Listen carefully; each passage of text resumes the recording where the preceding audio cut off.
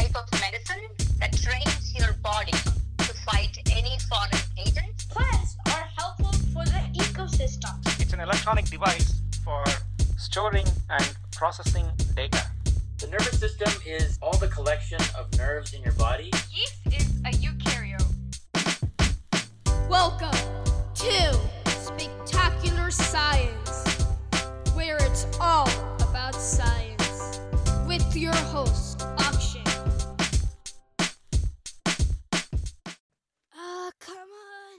Come on, when's the package gonna arrive? Oh, hey listeners, welcome back to Spectacular Science. I'm Akshay. I'm actually waiting for a package. It's a telescope. I'm gonna go stargazing tonight. I'm just waiting for the package. Oh! Doorbell's ring. Let me go get it. Hello! Oh, thank you for the telescope. Have a nice day. Hey listeners, I'm back, and I got the telescope package. Let me just open the box here. Ooh, instruction manual. How nice. Metal telescope parts. Whoa. Yeah, I think it's gonna take me some time to assemble this. See you back in about 4 hours. 4 hours later. Hey listeners, I finally did it! It's the giant telescope! Doesn't it look great? Looks great. Now let's take this thing outside.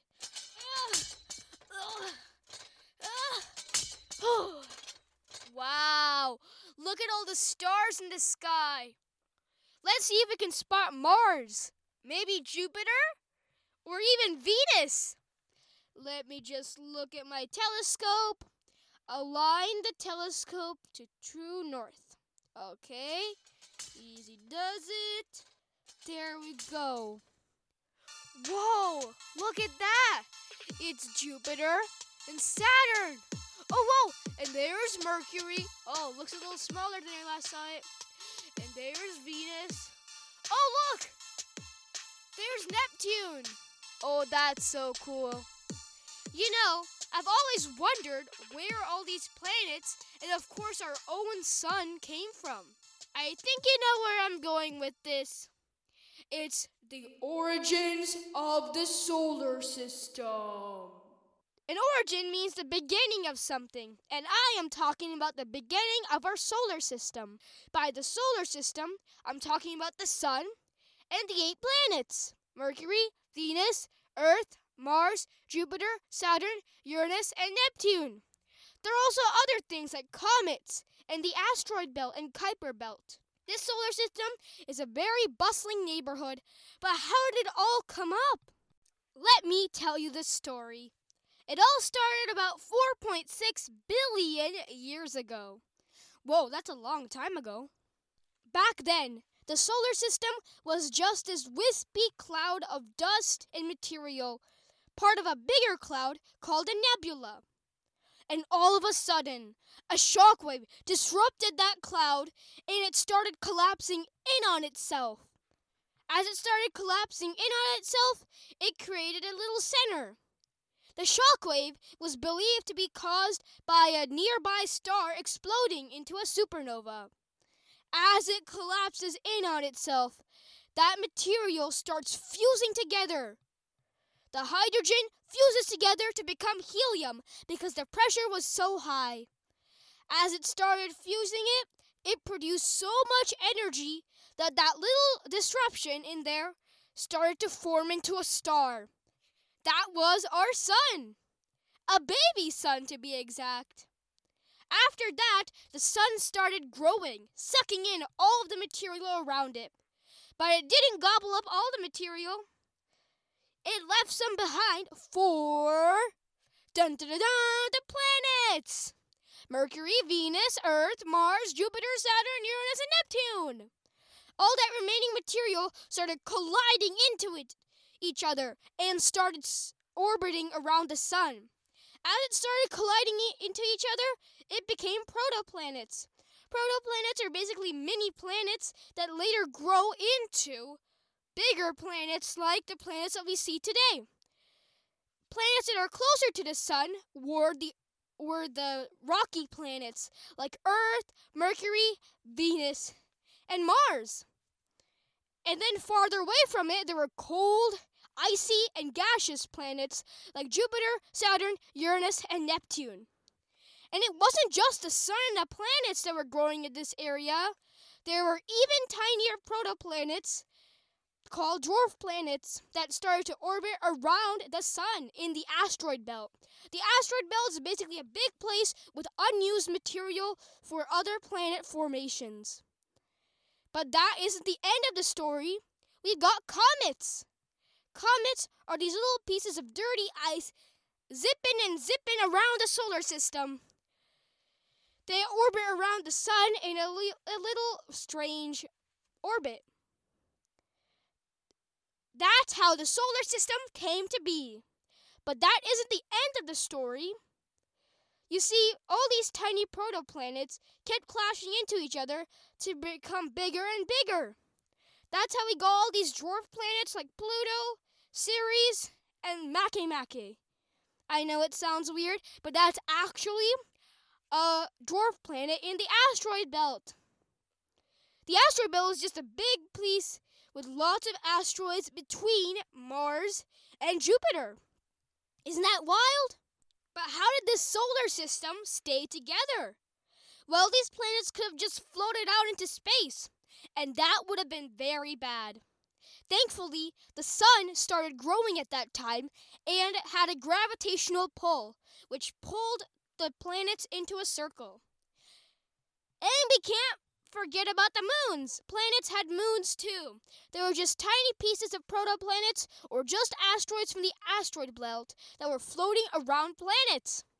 Our solar system is a very busy place. You know, I've always wondered, where is the end of the solar system? Well, scientists still aren't sure. But past Neptune, there's the Kuiper Belt, which is a large range of comets and tiny dwarf planets. That's where Pluto hangs out. But then, even farther away, there is the Oort cloud. It's unlike the solar system because, you know, the solar system is laying flat. But the Oort cloud is sort of a giant bubble that encases the entire solar system. It's made up of ice and dust and lots of other materials that scientists don't even know about. The Oort cloud is surrounding the entire solar system. You know those Voyager 1 and Voyager 2 probes? Well, it'd take about 30,000 years for it to get past the Oort cloud. That's how thick it is. You know, no one has ever gone to the edge of the solar system before, and it might take over 30,000 years to get there for the Voyager 1 and Voyager 2 probes. Isn't that wow? All of these planets, moons, comets, and asteroids float inside the Oort cloud, just sort of like a protection barrier for the solar system.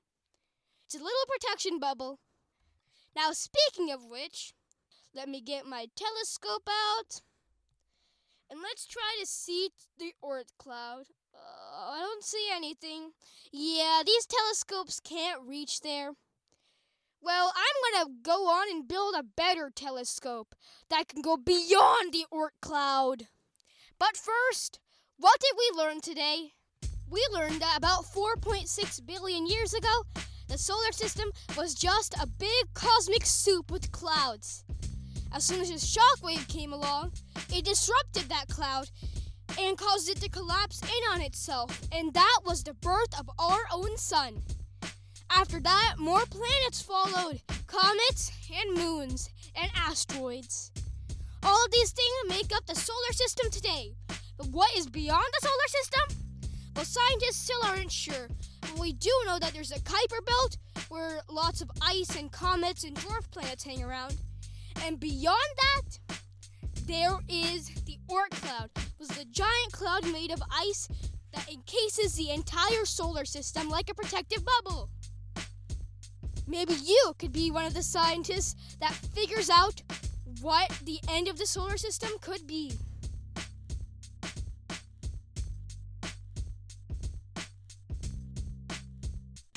Spectacular Science is produced and hosted by me, Akshay. Our theme song is by Charan Ramachandran. Please visit our website, spectacularsci.com, to find interactive activities, articles, blog posts, and all of our previous episodes. Please check them out. Please contact this podcast by going to spectacularsci.com/contact or email us at podcast@spectacularsci.com. Please subscribe to Spectacular Science on Apple Podcasts, Google Podcasts, or Spotify. We need your help to grow. Please recommend this show to all your friends and family.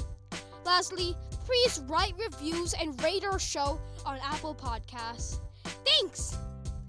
Thank you so much for listening to this episode, and we'll see you on the next episode of Spectacular Science.